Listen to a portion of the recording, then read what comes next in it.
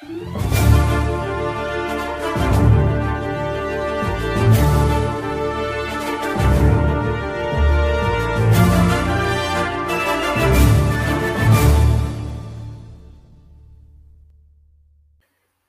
and welcome to a special bonus episode of Star Trek Hit or Miss podcast. It's a little shorter than our usual episodes, but we just couldn't let the opportunity go by without discussing the premiere of the latest series to bear the Star Trek name, Strange New Worlds.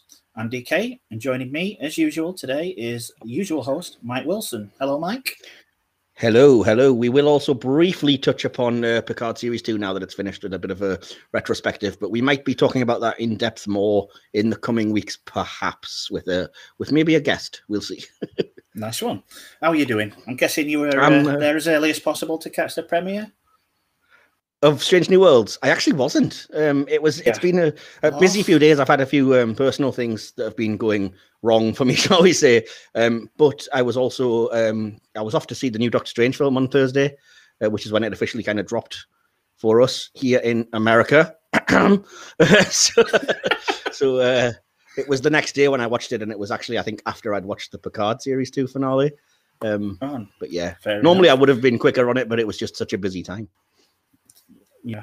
The listeners know at this point that if Mike and I sound a little croaky, we're only just about 10 minutes ago finished recording a review of Doctor Strange and the Multiverse of Madness for our sister Silver Screen podcast. So please do look for that in the coming days, both on YouTube and on all major podcast servers. And apologies if it sounds like we're sharing a bong. I assume we're not high, we're just a little out of voice. No, I don't get high. Life's disappointing enough. I don't need to come down. God. I should also add that if you haven't yet seen the first episode of Strange New Worlds, have no fear. We're not openly discussing any major spoilers, and it's more to give you the first impressions of the show, because as regular listeners know by now, we are the arbiters of taste for an entire generation. Hence why we both adore the episode Move Along Home. Adore's a stretch. Maybe. Almaray. Right. Chula! As you... I'm just going to start doing that next series. That's going to become the running joke. You're going to be deep in thought in the middle of a review, and I'll just go, Chula! Oh, game on, man. Don't start something you can't finish. Oh, no. What have I done? Well, as you were saying, it was also the season finale of Picard this week. I'm not going to dwell on it other than to give a brief review, but because it's not why we're here. But how was it for you, Mike? Hailing frequencies open, sir.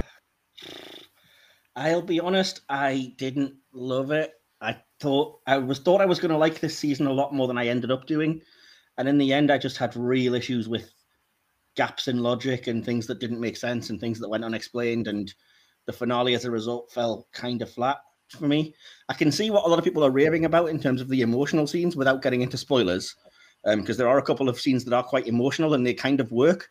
But to me, it just seemed like it was like watching audition scenes out of context, because the plot around them just is like Swiss cheese. It makes no sense. So, yeah. I think I was one of those that got caught up in the emotion of the ping rather than the logic, as it were.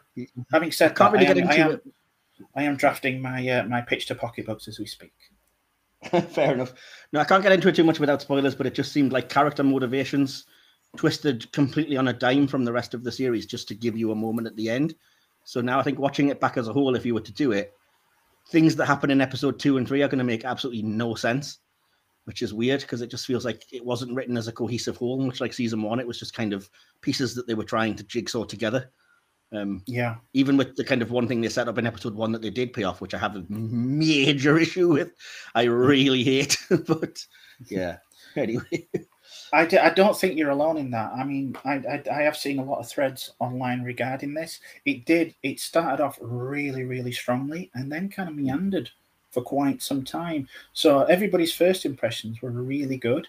And even though I found the season enjoyable, it did kind of spin its wheels a little in the middle and didn't really give any closure on quite a lot of things. But as I say, for me, the emotion got to me because I'm a bit of a soppy git like that. So yeah, not fair enough.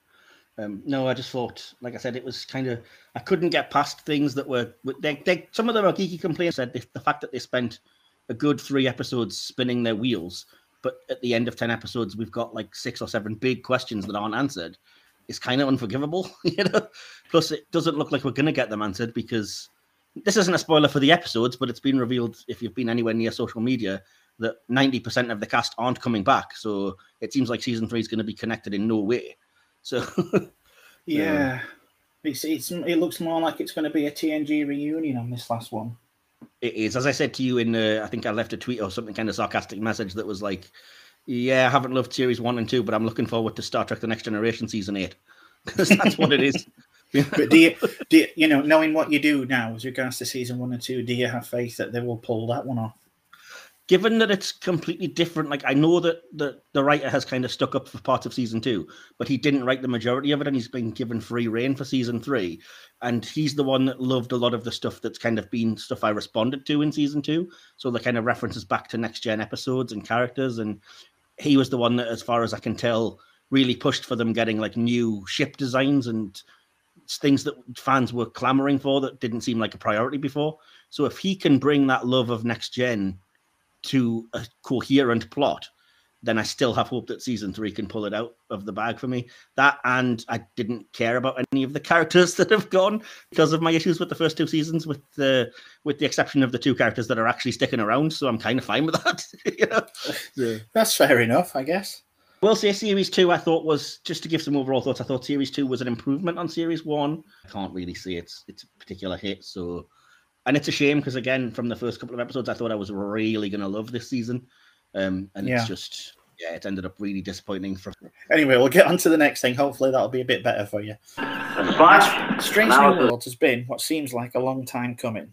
Introduced back in 2019 during season 2 of Discovery, revamped Christopher Pike, Spock, and Number 1, all of whom who originally appeared in the Trek's original pilot, The Cage, was such a hit with fans of the show, there's immense pressure on Paramount for another show with this crew of the Enterprise. And after testing the waters with a couple of episodes in season 2 of Short Treks, development began on the series in earnest in 2020. Now, it's felt like an absolute age, because as we all know, time flies when you're having fun, and being in the midst of a pandemic for 2 years is pretty much the antithesis of that. So each leak's been excruciating, such has been the positivity surrounding this show. But as we all know, the first episode premiered for most of us on the 5th of this month. So I mean, I should stress that in our neck of the woods, Paramount Plus is officially still not available as Paramount. They have given a date. They were nice enough to say, just be spoiled for the first 8 episodes and you'll be fine. Yeah, that's in June for you. I mean, by the time I get Paramount Plus, I might be up to date, you know, so I don't get season 7 I keep ruined. forgetting you're in Spain. I didn't look to see where it was arriving in the rest of Europe. I'm sorry.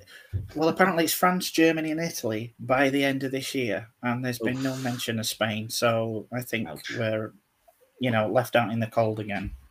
And so if you're wondering how we've seen this episode, we flew to America. Yes. And we have a friend that has Paramount Plus. Did you ever used to do that thing back in the playground where you were just like, I've seen the newest Star Trek episode. I've got a friend who works in Paramount. Definitely. Definitely. Send me a tape. Send me a tape.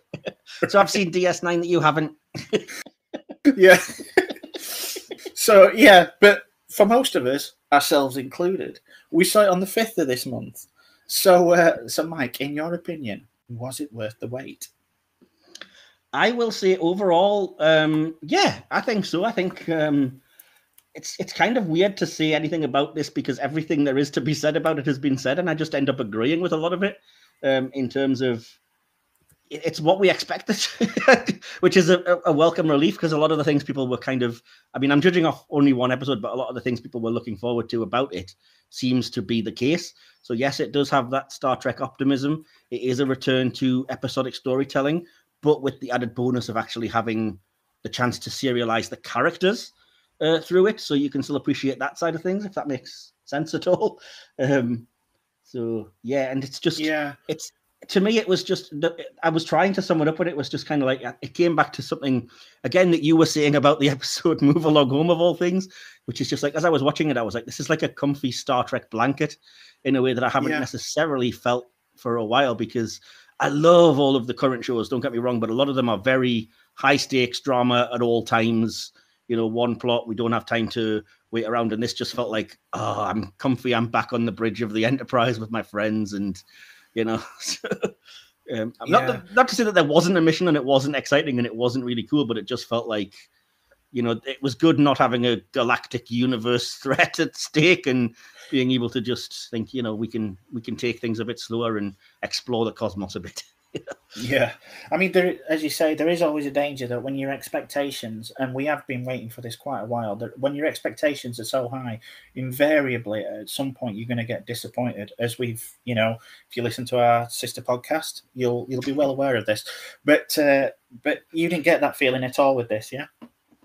Not really. There was a couple of things I had issue with, which I'm sure I'll get into, but not really. I just loved that. I mean, I was always going to love it because I was one of the many people that loved season 2 of Discovery, and who the biggest takeaway from that was, I'd love to see a Pike, Spock, Una, Enterprise in those days series, which I never thought would happen. And then when it was announced, I was like, oh, this is a win, because surely you can't go wrong with that. And to me, they didn't set a foot wrong. I'm not going to be one of these idiots that's out here complaining about race swapping of a cartoon character. That's ridiculous. We'll come to that in a little bit. So that didn't bother me. I was actually just thinking, what a good actor. And being the Trekkie idiot that I am, I'm now like, I wonder if we can go back and see the Captain April voyages. Yeah, you never know. That could be the next thing. I mean, why not? I do like, with regards to these type of people, I do like that they refer back and make a point of doing so to season 2 of Discovery. Because for some reason, a certain subsection felt this show would try and ignore it, when already it wears its foundations very much on its sleeve, and I really do like that.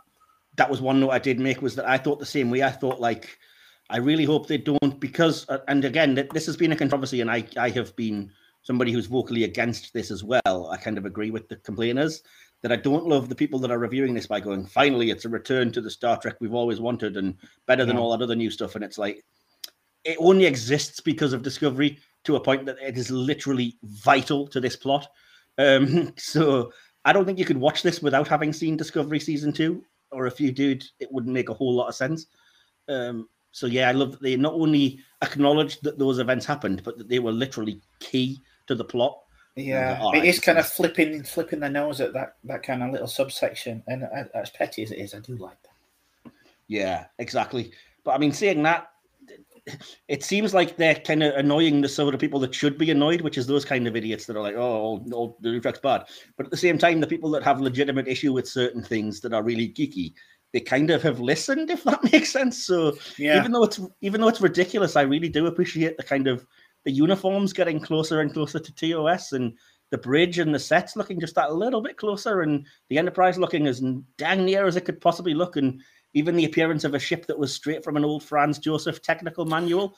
That was a nice little touch. I did like that. Glorious. And I was not expecting that. I was fully expecting they're going to save money by using the Discovery ships, because they've got them. And they didn't. They've made at least 2 or 3 new designs. I was like, I'm easily to win over, but you give me new ships that look of the era, and I'm just like, yep, I'm there. And tell me whatever story. Yeah. And speaking as a huge fan of Enterprise, I absolutely adore that they called it Archer. Yes, I hope that's not too big of a spoiler for anybody. But yeah. Forget that.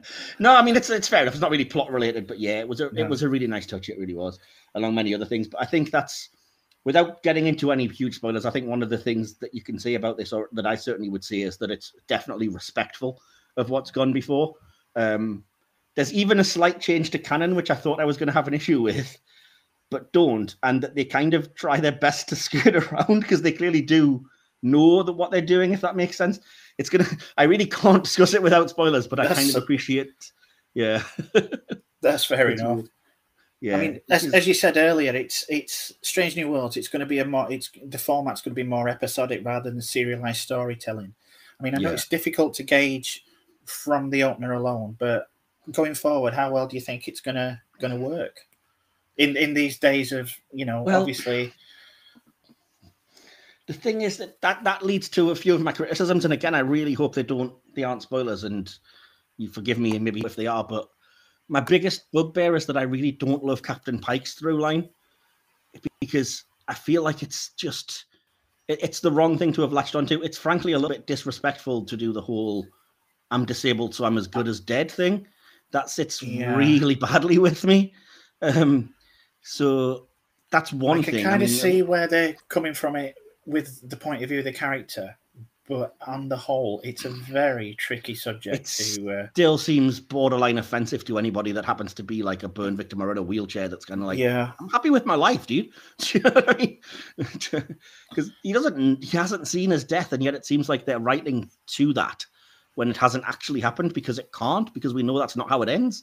And again, it's frustrating no end as a fan, because you're like, you're gonna have a happy ending. Just shut up. Yeah, I don't think this is spoiler territory, because obviously anybody that's listening to this has seen season 2 of Discovery. It's spoilers for season 2 of Discovery and season 1 of the original series at this stage. I think the moratorium on spoilers has long since passed on Menagerie. Oh, no way. I've never watched that yet. I've got somebody's going to come and say, "You bastard." Oh, have I spoiled it for you? Beep.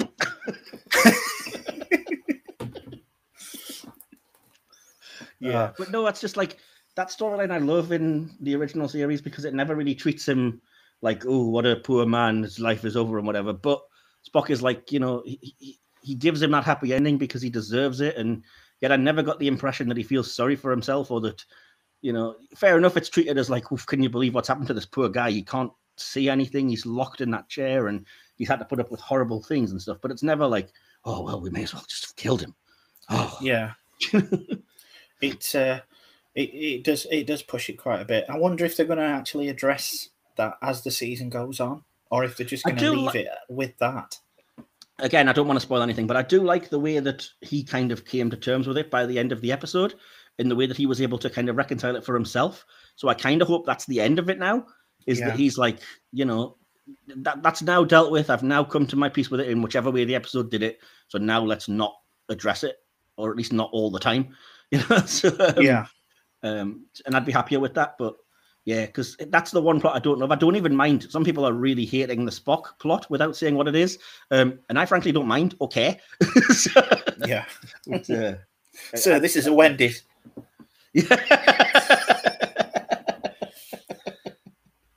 It's so weird. I've never been one of those.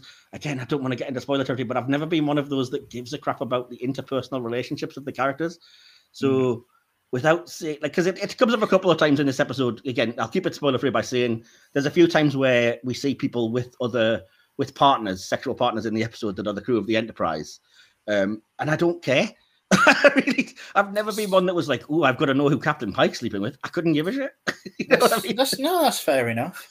I mean, with regards to the characters, we have mentioned in the past on this show that the Trek shows now, they don't have the luxury of allowing the respite for these characters to breathe. Yeah. Now we've got this episodic format. Do you think this will break that mold? I mean, do you think it'll assuage some of the fans' criticism about that form of current Trek, that you never get a chance to really see these characters grow by just allowing for a filler? And I think so. Yeah.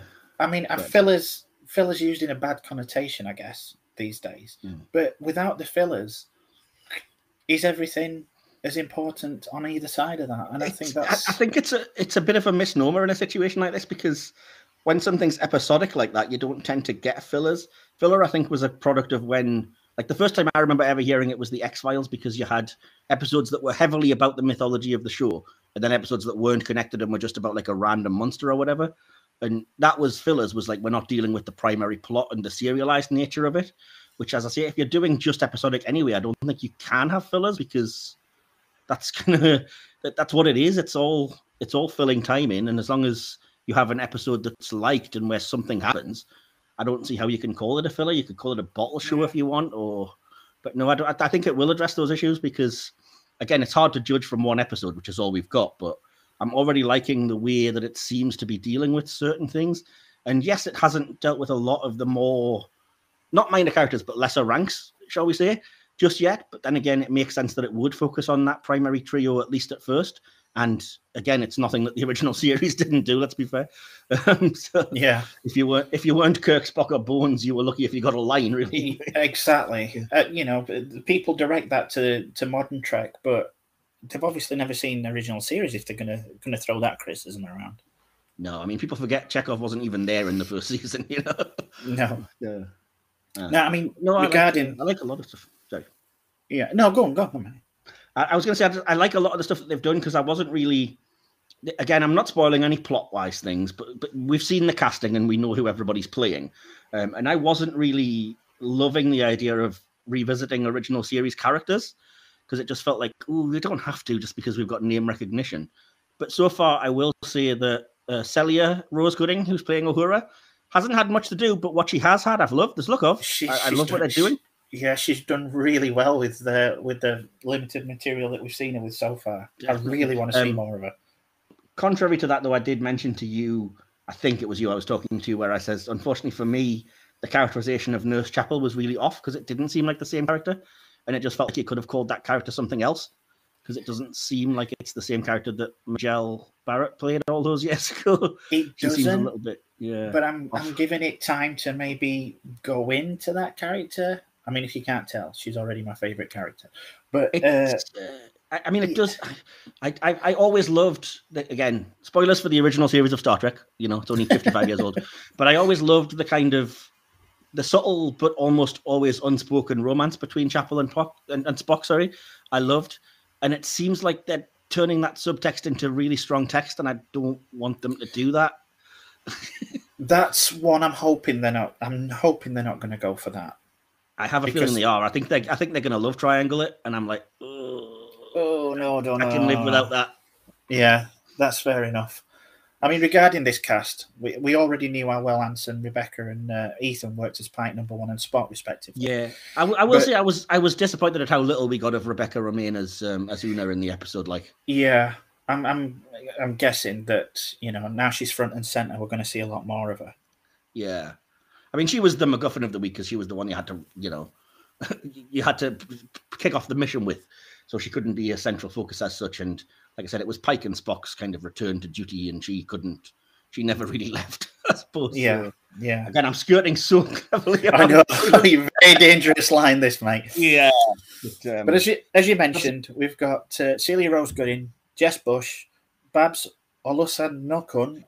Good luck with pronouncing that. Yeah, with the pronunciation. Sorry if I got that wrong. Christina. Apologies. We really loved you as Dr. Mbenga, or at least I did. I thought you were brilliant. I did. I thought he was fantastic.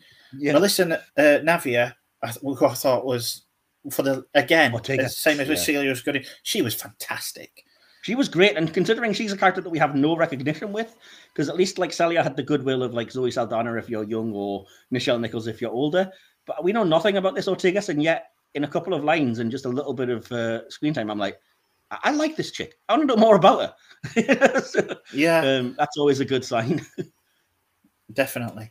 I mean, going back to Pike, I mean, we already knew he was good, but the plot line, the offensive plot line, as it were, notwithstanding, I think his portrayal here is really good.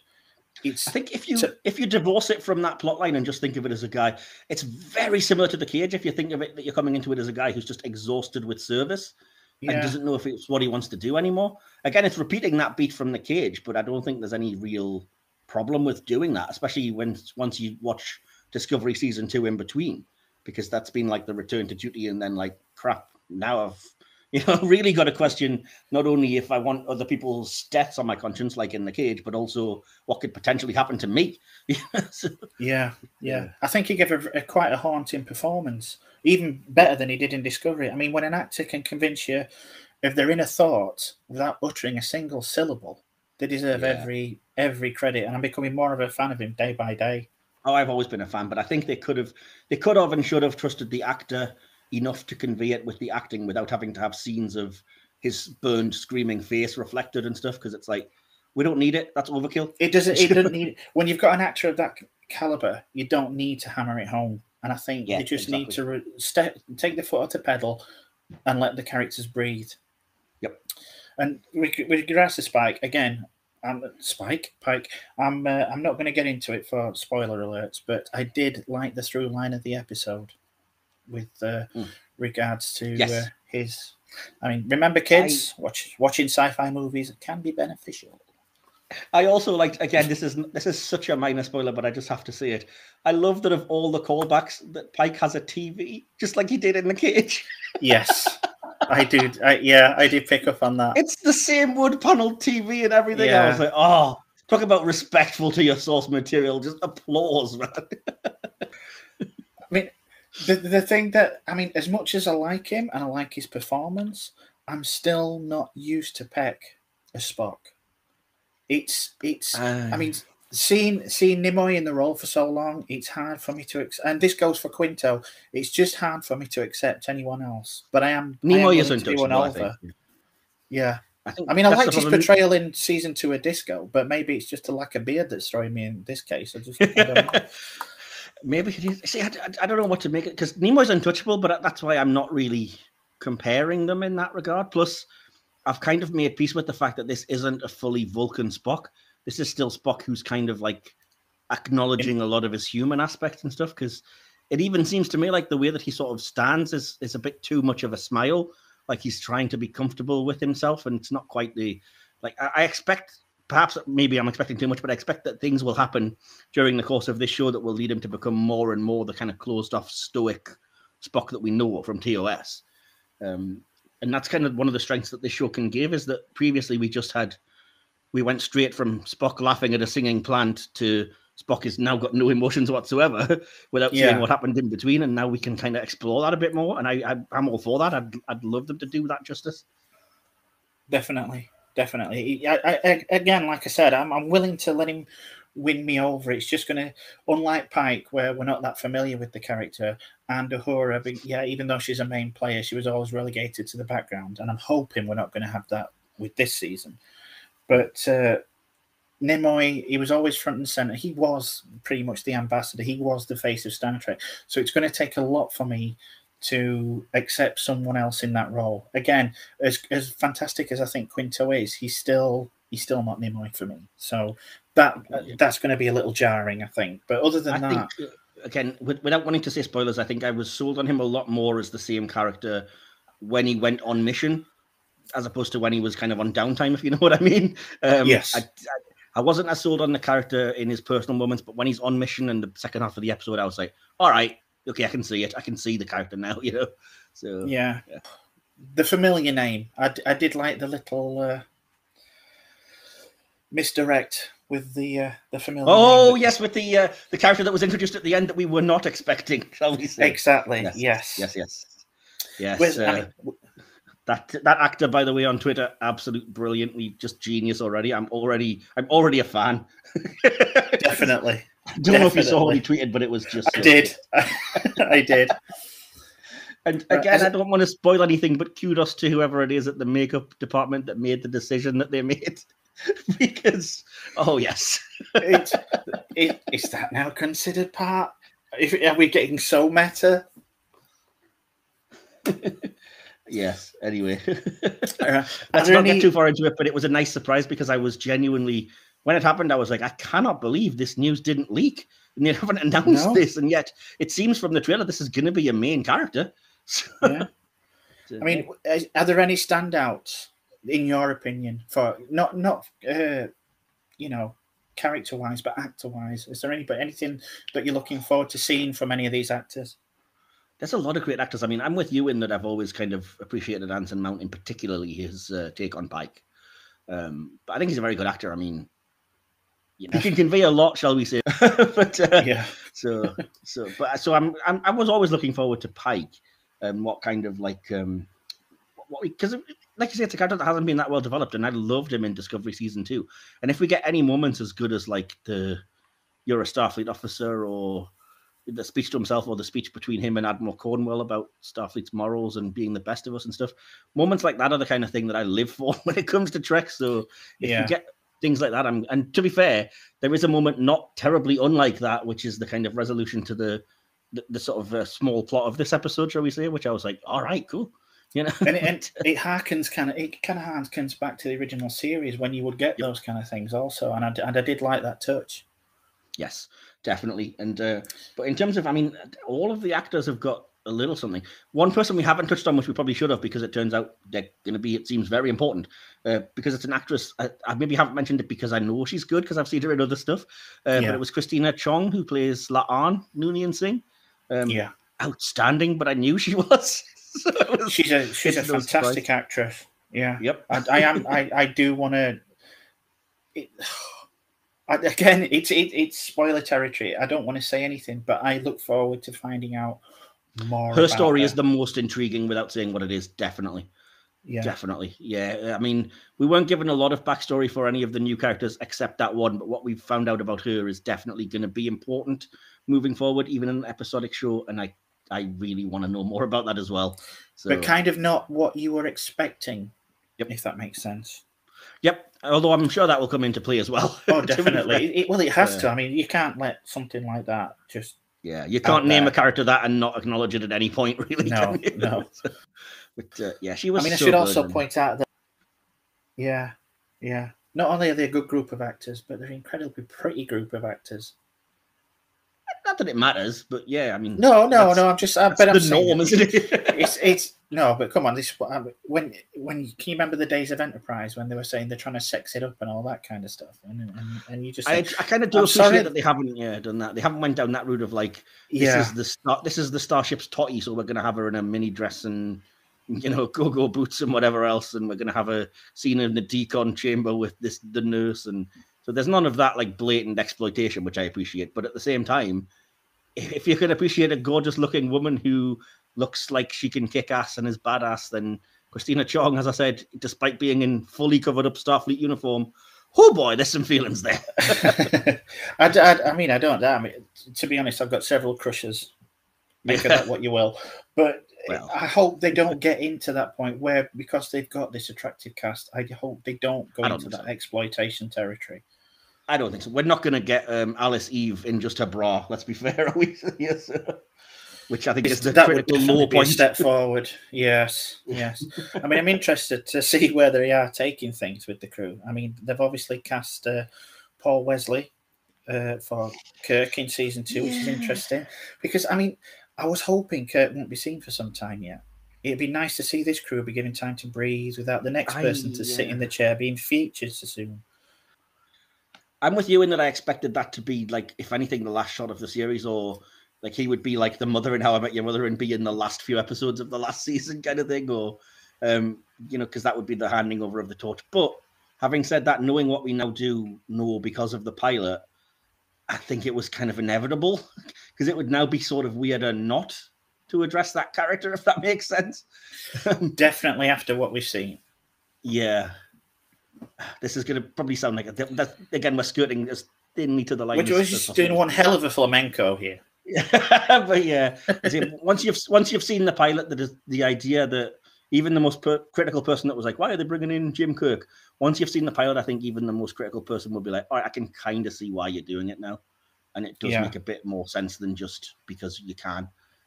So, and it would also be interesting to me to see how it ties back to April. I really want to see more of that character. I do. I think Adrian Holmes didn't get nearly enough to do, man. He's nailed it. Now, obviously, there's been some furore in recent days over the announcement of Holmes casting as April. I know. I mean, I was as upset as anyone, but it turns out there's just not enough good cartoons that were willing to take on the role. Yeah. I mean, once again, the usual ignoramuses have come out of the woodwork, railing against the announcement. Yeah. It's just crazy. I mean, I hope you don't mind me taking a moment and proceeding to address this, Mike. No, not at all. But I will say, like, I as I said to you already, I think it's criminal that they decided to change the race of Lieutenant Kyle. It's just it was a weird decision. Kind of worms. I don't care really. It was just weird how one became headlines and one was not remotely addressed. Yeah, it just wanders, and I wonder why that is. I mean, it's to me, obviously, it's continually disappointing as somebody that loves this show to see supposed fellow fans repeatedly show the prejudice time and again. We had it with Discovery, we had it with Picard, and now we're getting it straight out of the bat with Strange New Worlds. They're accusing people of pandering, of it not being real Trek, and excuse the right-wing shit kind of a word, wokeism, taking umbrage. No, not only producers, this is what annoys me, actors themselves in social media and tagging and dragging them just into the most vile discussions on the subject. They're not even constructive conversations, but just out and out hateful behaviour, and I'm tired of it. Yeah. I mean, if you consider yourself a fan and you've got any problems with representation, be it race, orientation, disability, frankly, you need to take a long, hard look in the mirror, because you've obviously not been paying attention to the show since its initial broadcast. Now, Trek's always been about social issues, told through the framework of sci-fi. Now, sometimes it may have, due to network and social attitudes at the time, not being able to address those issues or allow for said representation that it does today. But that's the only reason. I mean, do these people think there were no outrage over Kirk and Uhura, over Riker's relationship with Soren? I mean, I don't know about you, because you're almost as old as I am. But I remember when the BBC... You're an old fart, deal with it. I remember when BBC, I don't know if you remember it, when they refused to show the episode of High Ground. I don't know if they even have, but yeah, the whole Irish reunification. Yeah. I mean, though suddenly outraged at casting a black actor in a role whose only other appearance was over 40 years ago in an animated show that most don't even consider canon, they're no better than those clamouring for Trek to be taken off the air in the 60s because of that interracial kiss. I mean, in my opinion, I completely agree with you. I can kind of. This is going to probably come out sounding wrong, but just to play advocate, I could almost understand it if it was like a character that has been established as one thing, fully and officially, and it's a well-rounded character that's now going to be something else that's not, conducive to that character. So if it was a character that was. But then, even then, it doesn't bother me. It never bothered me when it was Johnny Storm. When it doesn't bother me, no. It does if it's supposed to be the same character in that part. The geeky part of me wants things to be explained, but at the same time, you have to accept that sometimes that it's fiction. Like I'm not going to have an in-universe explanation for why the Enterprise looks admittedly quite different than the TOS Enterprise, and they're not going to turn it into looking like that by the end of this show. And if you can handwave that away, you can handwave away, oh, this dude isn't a cartoon or white. Do you know what I mean? So, who cares? It wasn't important to that character's story or journey at all. His race was completely arbitrary, and it was just because, I guess, why not? Do you know what I mean? So, and the fact that, I'm sure you're going to mention this, but even the person that created the character was fine with it. Yeah, he clearly had no race in mind. He wasn't like, well, I created a white man. Yeah, and I quote, 48 years ago, I created the character of Robert April in my episode of the animated Star Trek series, The Counterclock Incident. And now, after all this time, we'll see him again this week on a live-action episode for the first time. Now, if he's not got an issue with it, why should anyone? Which, like I said, if you want to, these people's arguments always tends to be things like, well, the character wasn't intended to be that way on creation. We now have the literal creator saying he didn't care. It wasn't a thought. So what is your possible justification now? Exactly. And like I said, I would almost understand it more if it wasn't for the fact that it's in a series that's renowned for terrible coloring. And people have made the joke, and it's an old joke, but it's still true. If you have an issue with a black Robert April, but you're not bothered about bright pink tribbles, you really have your priorities wrong. Klingons dressing in bright purple. Jesus. Yeah. The favorite tweet I saw about it was somebody that was like, yes, of course the animated series has the wrong color for Captain April. Well, lucky he wasn't fuchsia.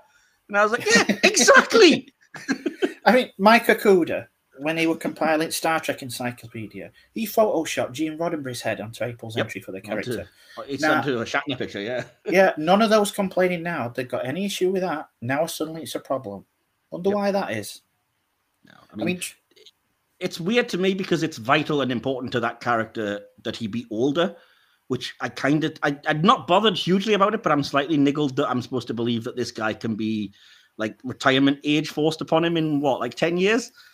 But at the same time, I'm way more bothered about that from a story perspective than about his color, because that doesn't affect that. Yeah. But the only other experience I've had of him was I listened to the audiobook Best Destiny the other week, and it was Jimmy Doohan obviously doing the same accent that he did in the cartoon. So, I'm as a Brit, I'm not offended that he doesn't have an English accent. Good God. No. I don't get it. I mean, Trek's always been about being a better species than we are today. And judging from some of these comments I've seen recently, we have got a hell of a long way to go before we reach that future. I mean, the thing is that, like you said, it's 90 to 95% just bigotry. And I do think it's a small percentage that are just, I feel sorry for them because they just don't have the imagination to be like, how can I reconcile this in my head?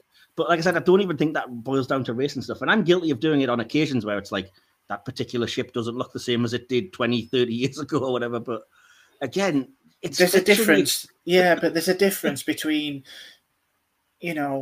updating something and a difference between just actual bigotry. And you know yourself, we've seen it in recent years, and we've seen it just today with Doctor Who. Yeah. I mean, these individuals on the new Doctor, by the way. Yes. Nice one, Shooty. These individuals. I'm looking forward to it. Definitely. Yeah. I mean, these individuals, and they know who they are. They need to take some responsibility and learn a little self-awareness, because the majority of fans, and especially I'd like to think us here at Hit and Miss, we don't want any part in this ridiculous arguments of canon just to disguise bigotry. I've said it before and I'll say it again. Anybody who, in a completely non-satirical, non-ironic way, uses the word woke, I don't want anything to do with you, because it's an excuse word. It's a red flag word. Oh, you're just doing this to be woke. No. Get out. I don't care anymore. Exactly. Just get out. I've got no time for these people. I mean, I'm not going to pretend that I speak for everybody, but I'm going to be kind of bold as to speak for actual fans out there and say, welcome aboard, Mr. Holmes. I mean, I'll complete 100%. I look forward to seeing where he's going to take the character. I would kill already to see, well, not literally, because I'm not a murderer, but I would love already to see his 5-year mission. I want to see what that guy was like in command. Definitely. How cool would that be? You know what it's like? We always, as fans, we want more. We saw Discovery, we wanted Pike.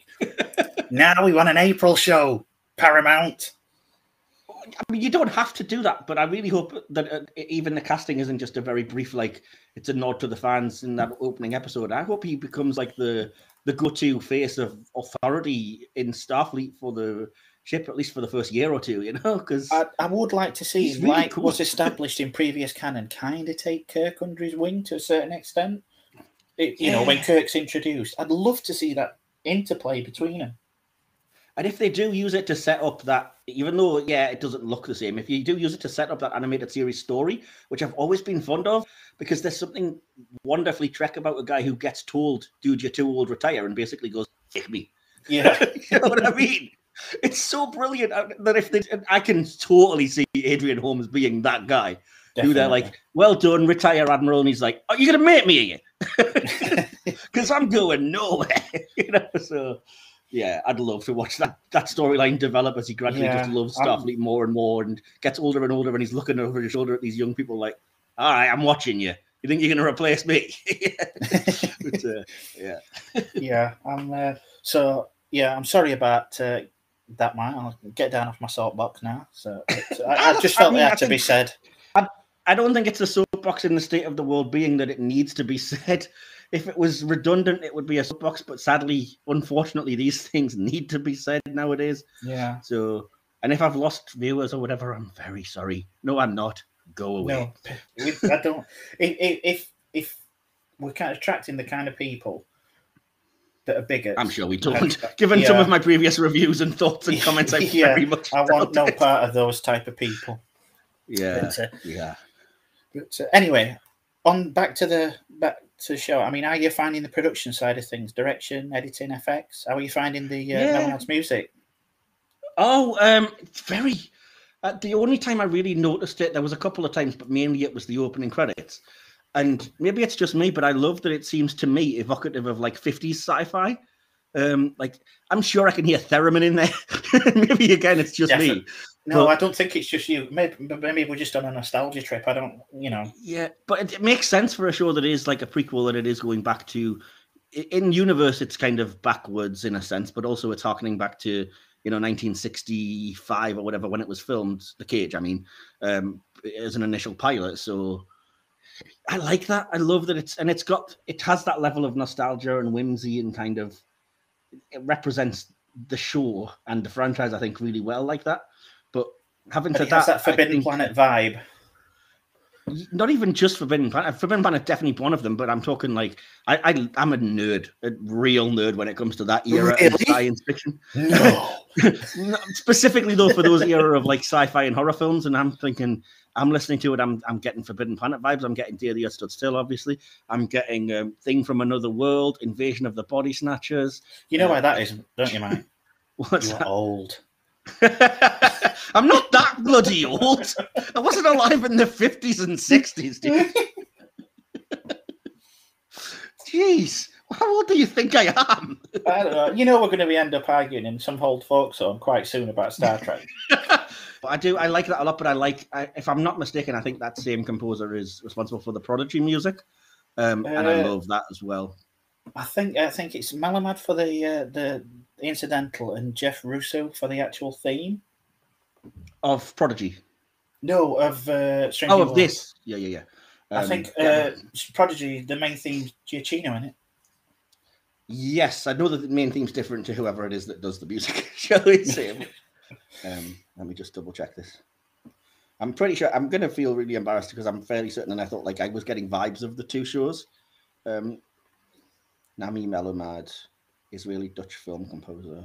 Now, if I've remembered something that you haven't, that is she is responsible for the music. Indeed. She is responsible for the music in Prodigy. Oh, which, as I said, cool. I appreciated that. But you are right, Giacchino did do the opening theme, but Melamad does the rest of the music. So, and I thought I love Prodigy for all the beautiful. Yeah. All the opening credits, which, as you say, probably weren't done by her, but the actual opening to this it's so good. Yeah, it's as close to the original series without being a straight rip-off, isn't it? So... Definitely. And as you say, her theme for her music for Prodigy, really good. Yeah, it harkens back to a lot of the stuff that this does, in that it's very much the hopeful optimism Star Trek. We're out on adventures out in space, and it's not safe, but it's comfy, and we have each other. And Prodigy gave me a lot of those vibes that I was hoping for from Strange New Worlds as well. So they set the tone well with the music. I only saw them recently when they came to Nickelodeon in this country, naturally. But yeah, I think that was the closest show we had to that old-fashioned-ish kind of Trek until Strange New Worlds, which isn't me saying that's the only valid Trek, by the way, unlike some reviewers. But it's nice to have that flavour back amongst everything else. But so, what about the direction? You enjoying it? I mean, it didn't stand out to me, but that's probably a good thing because it's TV direction, so it shouldn't. Like, if it does, they're doing something wrong, usually. Yeah. Because it's like, it's very jarring. But having said that, there were some glorious shots. And again, it's potentially going to be controversial, but I hope not. And there's again, I don't want to talk about what it is because spoilers, but there's one particular shot, which, how can I allude to it? Let's just say it's a shot through a window. And to leave it at that. It's in trailers and stuff, so I'm sure people know what I'm talking about. But it's absolutely glorious. That shot and the shot that immediately follows it, I was like, this is impressive, especially considering it's got to be pure CGI. I mean, there's no model work or anything, I guess, in this show. But yeah, it was amazing. And just the fact that it looks bright and colourful again, and the alien landscapes look sufficiently alien and modern, and yeah, I loved it. I'm just on board, as you can hear. Yeah. And like I said, it's been established already, and it's not exactly a new thought, but the fact that the Enterprise interior looks like the Enterprise, you can balk at it all you want, mirror universe Hitler, but I like that it's orange. It's a beautiful show. I sat there watching it, obviously with you when we were in the States, and it was just, and my mouth was agape because I just said, this is so beautiful. And I don't think it's spoilers to give away the scene with Pike on horseback and the shuttle, but just little things like that to me are just so, that entire section just loved it. That was so, and again, that's a subtle, really, really deep nerdy dive, but that's how I knew the show was going to be, when they'd actually went to the trouble of not just using a Discovery type C shuttle, but making something that looked so much like the Galileo, which apparently it is, but just updated the same way they did the Enterprise. And I was like, yes, do this. I'm so for it. Yeah. So again, that's in the trailers, and you can see pictures of it, so it's not really spoiled. Plus, it's like minute 1 of the episode. Yeah, that's true. But, and is there anything you're looking forward to going forward? Bearing in mind that we're avoiding spoilers. just the episodes, like I said, without obviously it wouldn't be spoilers because they've given it away, but the things they're hinting at that they're going to do because of the trailers are all things that really interest me, and it's nice to know that they can interest me and yet not have to take up an entire season. So I'm like, I can see that there's an episode coming up about a comet, which either poses a threat or they're thrilled to be on it, and it's like, I'm looking forward to exploring that, but only having it last a week, if you know what I mean. Yes. Well, it retains that sense of wonder, doesn't it? You don't, you're not in place long enough to get tired of certain subjects. Well, exactly, because you're supposed to be voyaging and exploring and finding new things as you go. It's not a question of let's just deal with this one thing while we spin our wheels or whatever. But not to say that that's not a valid way of doing it, and people do love it, and I do. I mean, like I've already mentioned, one of my favorite seasons of Trek, and definitely my favorite season of the newer stuff, is season 2 of Discovery. And part of the reason is that it tells, to me, a very coherent single story over those episodes where things do go from A to B. The characters all make sense. Everybody acts accordingly. And it's a very compelling story, which is weird because apparently it did kind of change producers and writers and everything halfway through. But I personally don't feel the join there at all. I just like the story. I'm the same, and I'm probably in the minority because I've seen a lot of people dislike it. But I'm the same with season 4. To me, season 4 has just been about a sense of wonder and exploration. Disregarding some parts because it's not all about that, obviously. But it's the most Trek that it's felt for me in a long, long time. I still think it's a victim of having this one overriding story, which takes away from it, unfortunately, for me. But definitely. Well, I mean, definitely, as we say, you don't really get a chance for characters to breathe in that kind of situation because everything's, we're on the clock. The universe is going to die. It does the story a disservice as well because to me, you're stretching out something that would have been fantastic as a 2 or 3 part story across 12 episodes, and it's just kind of like, do we need it? You don't need that all the time. Yeah. Plus, it does end up inviting what you said, which is that people are going to see it as filler episodes because obviously there's an overlying threat that they have to be dealing with, and yet there are times when you have an episode that's not addressing that in the middle or when it comes back from break or whatever, and you just feel like you haven't moved the main plot on whatsoever. So that was filler, which you don't get if you're just doing it episodic, as I said. So I'm looking forward to less of that in Strange New Worlds to bring it back to the point. That was definitely. I mean, we've already covered it, but I do want to. I want to find out more about Lahan. Definitely. Yeah. Well, not just that. Yeah, the characters, the hinted at characters' connections to each other, both familiar and new, including any that we might not have known yet, because this has only been 50 minutes, so there could be any number of things. Like you said, we haven't even encountered barely one of the more intriguing characters who didn't get any time other than a brief, like they're on the ship now. And I want to know what they're like, how they're connected to other characters. Tell me more about these people I've briefly seen. This fantastic Ortegas, the con officer.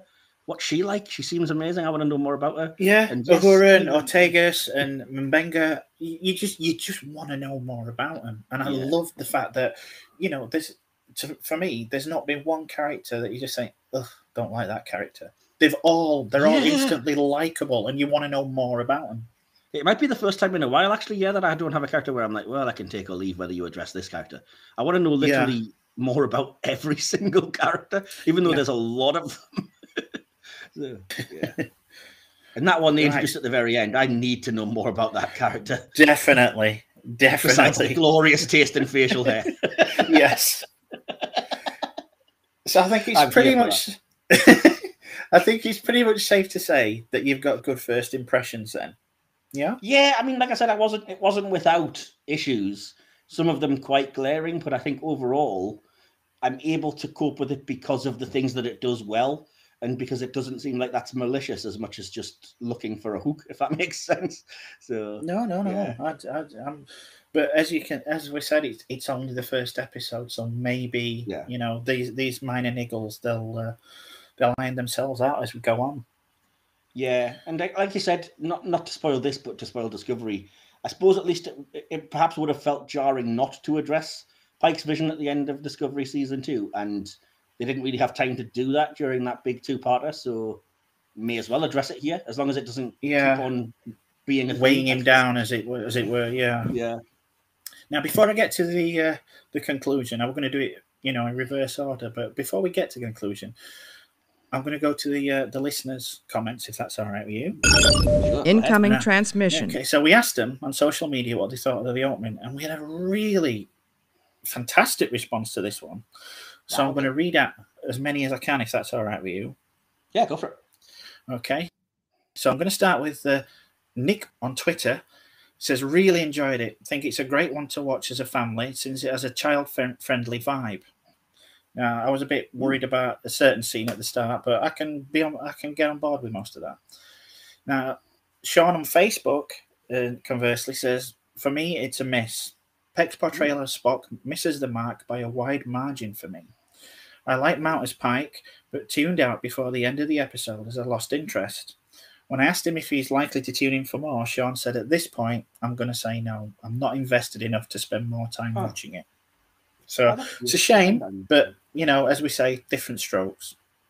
Definitely. Yeah, I do find that weird because I think there's a lot more to latch onto here than there would have been in some other cases, maybe. But yeah. But as we say, everybody's got the different opinions, and maybe, as far as I know, Sean's a bit of an oldie like us, and so he might be suffering from the same problem I have with regards to Nimoy and stuff. Yeah, I understand that. I'd love to know a little bit more about what his issues were, because I can't imagine it would be enough to stop watching just because of not thinking Peck was up to the Nimoy standard. But fair enough. I'll keep watching anyway.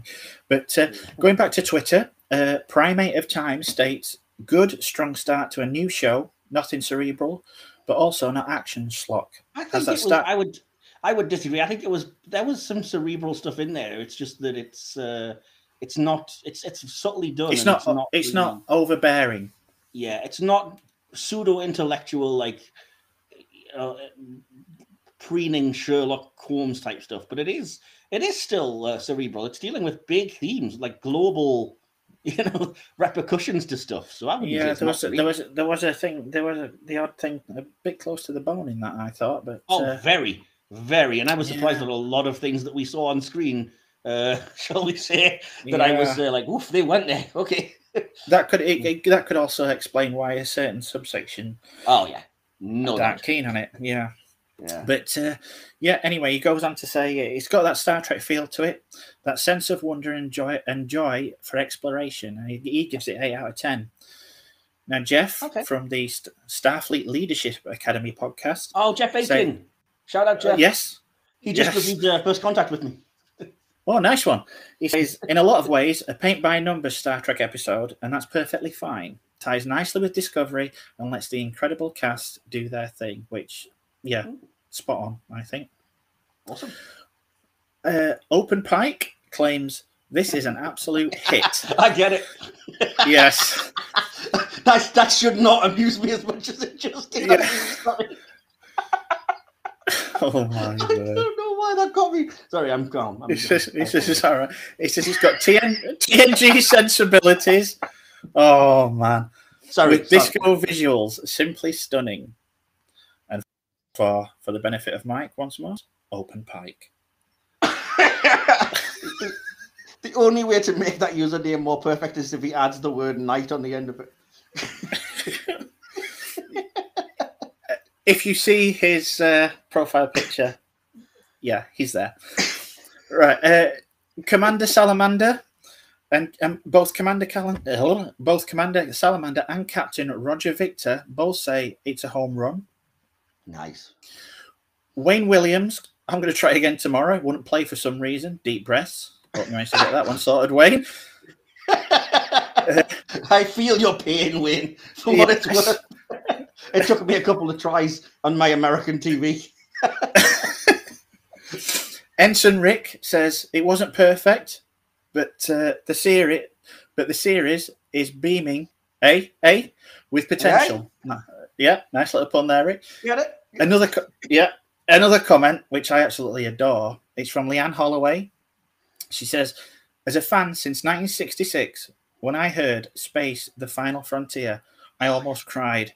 I started bouncing up and down in my chair going, oh my God, oh my God, oh my God. And my husband, a fellow Trekkie, looked at me like I was crazy. I loved it. I remember a world with no Trek. It was desolate. And I completely agree on that one, Liam. Can I just say that they could literally have just given me the opening credit scenes the gorgeous space scenes with that amazing new Enterprise, and I would have been happy. Yeah. I don't even need a plot when it looks. I'm kidding, of course. But, I filled the cup a bit, if you know what I'm saying. When I know exactly what you're saying, man. Chris Dawn says it's more than a hit; it's a grand slam. Nice. And Zarkos Rocket simply states, "I love Star Trek: Strange New Worlds." Wow. So, I mean, it looks like for the most part, with the exception of a lone dissenter, the show seems to be cast in a pretty favourable light right now. If I can make one other slight criticism that I didn't mention, it would have been nice to have a slightly more imaginative opening episode title than just the title of your show, because that's going to frustrate me no end that the Star Trek Strange New Worlds pilot is called Strange New Worlds. Strange New Worlds. So you're going to like, how do I categorize this? Looking it up on Memory Alpha, it's like Strange New Worlds series, Strange New Worlds episode, Strange New World Enterprise episode. Oh, my head! So I'm not going to ask for a favourite scene, but I am going to ask, do you have a favourite line? I do. My favourite line, because it just sums up the show, is just, and again, not really a spoiler, because it's, it's Star Trek, what do you expect? But it's just when Uhura says to Captain Pike at the end of everything being wrapped up, what do we do now? And he responds, we explore, we seek out new life and new civilizations, and we boldly go where no one has gone before. And Uhura's response to it is simply, cool, which I agree with. I wish my favourite line could be as noble as that, but as a long-time Star Trek fan, especially as an original series fan, I do love the line, why is it always an alley? That one went past me a bit, but yeah, 100%. Any favourite character for you personally, Mike? It's not very imaginative, but it's Pike. Although saying that, I'm very close with La'an. I'm just very skeptical about the whole canon issue that it might bring up. But yeah. Fair enough. I mean, it's a tough one. I mean, because right out of the gate, as we've been saying, they are all very strong portrayals.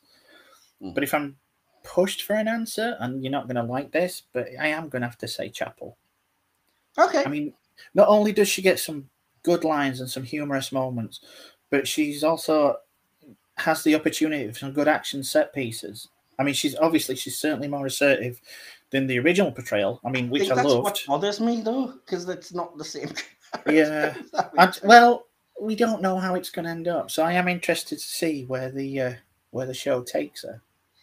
Yeah, well, fair enough. It's only one episode, as I say. It very well might end up, but like I say, I'm very wary of them doing the love triangle thing, and it looks like that's exactly what they're doing. And wary. Yeah. So, have you got any thoughts, Mike? I mean, conclusion? A score out of 5? Yeah, go for it. I will. My conclusion, it's not as long as it usually is, so that's hopefully a relief to some people. I just said it's the best of both worlds, no pun intended, using the serialized nature of Discovery as a kicking off point and as a way to develop characters while bringing back the comfy and familiar episodic Trek of the week. It's encouraging sign that it understands what the franchise is about and honors it, but not without one or two clunky missteps that do leave a slight sour taste. Having said that, my overall score was 4 out of 5. Okay. Very good. I mean, very good. Now said a good, if subdued, first episode sets this series off to a firm footing. The directing's on point. The set, especially the 1701, are absolutely beautiful. And the main cast are on top form. After all the hype surrounding it, I was a little worried I would find the opening to be underwhelming. But not only did it meet expectations, I haven't been this genuinely excited after a new series opener for quite some time. Great stuff. And I've also given it 4 out of 5. Oh, wow. Now it's up to you as the person in charge to work out the average of that 4 and 4.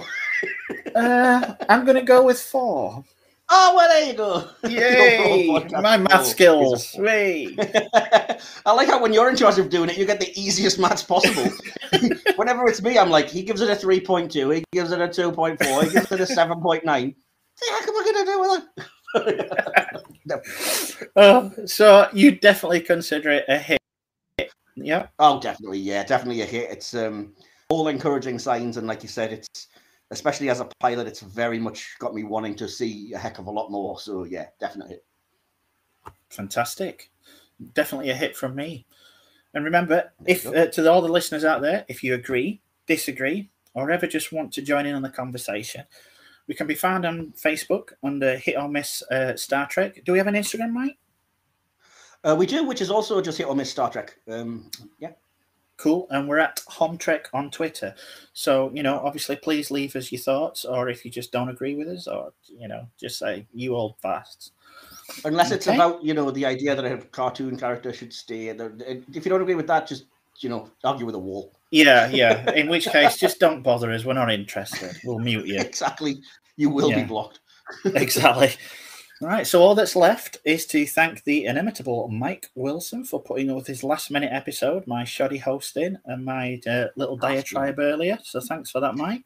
No, thanks for indulging my own ramblings. As I said, this is our number 3 of podcasting after the silver screen thing. So at this point, I'm lucky I'm making any sense. So thanks for putting up with it. That's fair enough. Is there anything you want to plug or give listeners ways to follow or get in touch? No, well, we've kind of mentioned it, but do always go and check out if you're interested in movies. As opposed to just specifically Star Trek, the Silver Screen podcast channel. The most recent review was Doctor Strange in the Multiverse of Enormous Disappointment. Oh, yeah. Okay. Maybe don't listen to that if you loved the film. We tend to be. We are as fair and as justifiable as possible, and I kid, but we did give it a fair review, I think. But yeah, lots of other reviews on there, including a couple of treks. That's the Silver Screen podcast on YouTube, but a lot of people have that title for their podcast, so it's actually at the address Marvel Man Mike on YouTube, which is my personal YouTube, or you can just find us via Twitter at podcast_screen, or Mike's podcasts feed, which has this podcast and Silver Screen together, and is now available on everywhere you can possibly listen to podcasts, from Stitcher to Apple to Google to Jizzle to Bizzle to whatever else. To Book of Faces, to whatever else you want to call it, Right, breaking news! We've just got a copyright defamation suit from Snoop Dogg. He's just scrunched up his idea for Jizzle into a bin. Yeah, it's still my idea, man. Dan, have you got any personal Twitter accounts or social media yes, people can get in touch with you on, Mike?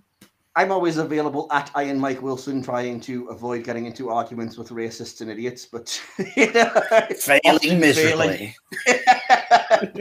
No, in supporting, I say I'm a multi-fandom person, so if you happen to be a fan of any of the many things that are listed in my bio, like Star Trek, Doctor Who, Super Sentai, Power Rangers, Game of Thrones, the DC universe, the Marvel universe, yeah, hit me up on Twitter and we can talk nerd. Nice one. I'm DK. I can be found at AK Style on Twitter, should any of you feel like checking me out. Q Kenneth Williams or Matron. So a big thank you to those of you listening out there. Hit or Miss will be returning later in the year, and as well as our usual episodes, we've also got some new material and surprises coming your way that we think you're going to want to tune in for. So please subscribe to the podcast on YouTube, or, as Mike said previously, we are pretty much anywhere that you can get a podcast these days. And if you've enjoyed listening, please be sure to leave a review and check out our social media accounts. So have a good one, everybody. Do you want to say goodbye, Mike? Or no, I will let you deliver the usual sign-off. You've earned it. Okay, thank you. So have a good one, everyone, and we'll see you next time. Until then, remember, we are Starfleet. Live long and prosper. Live long and prosper.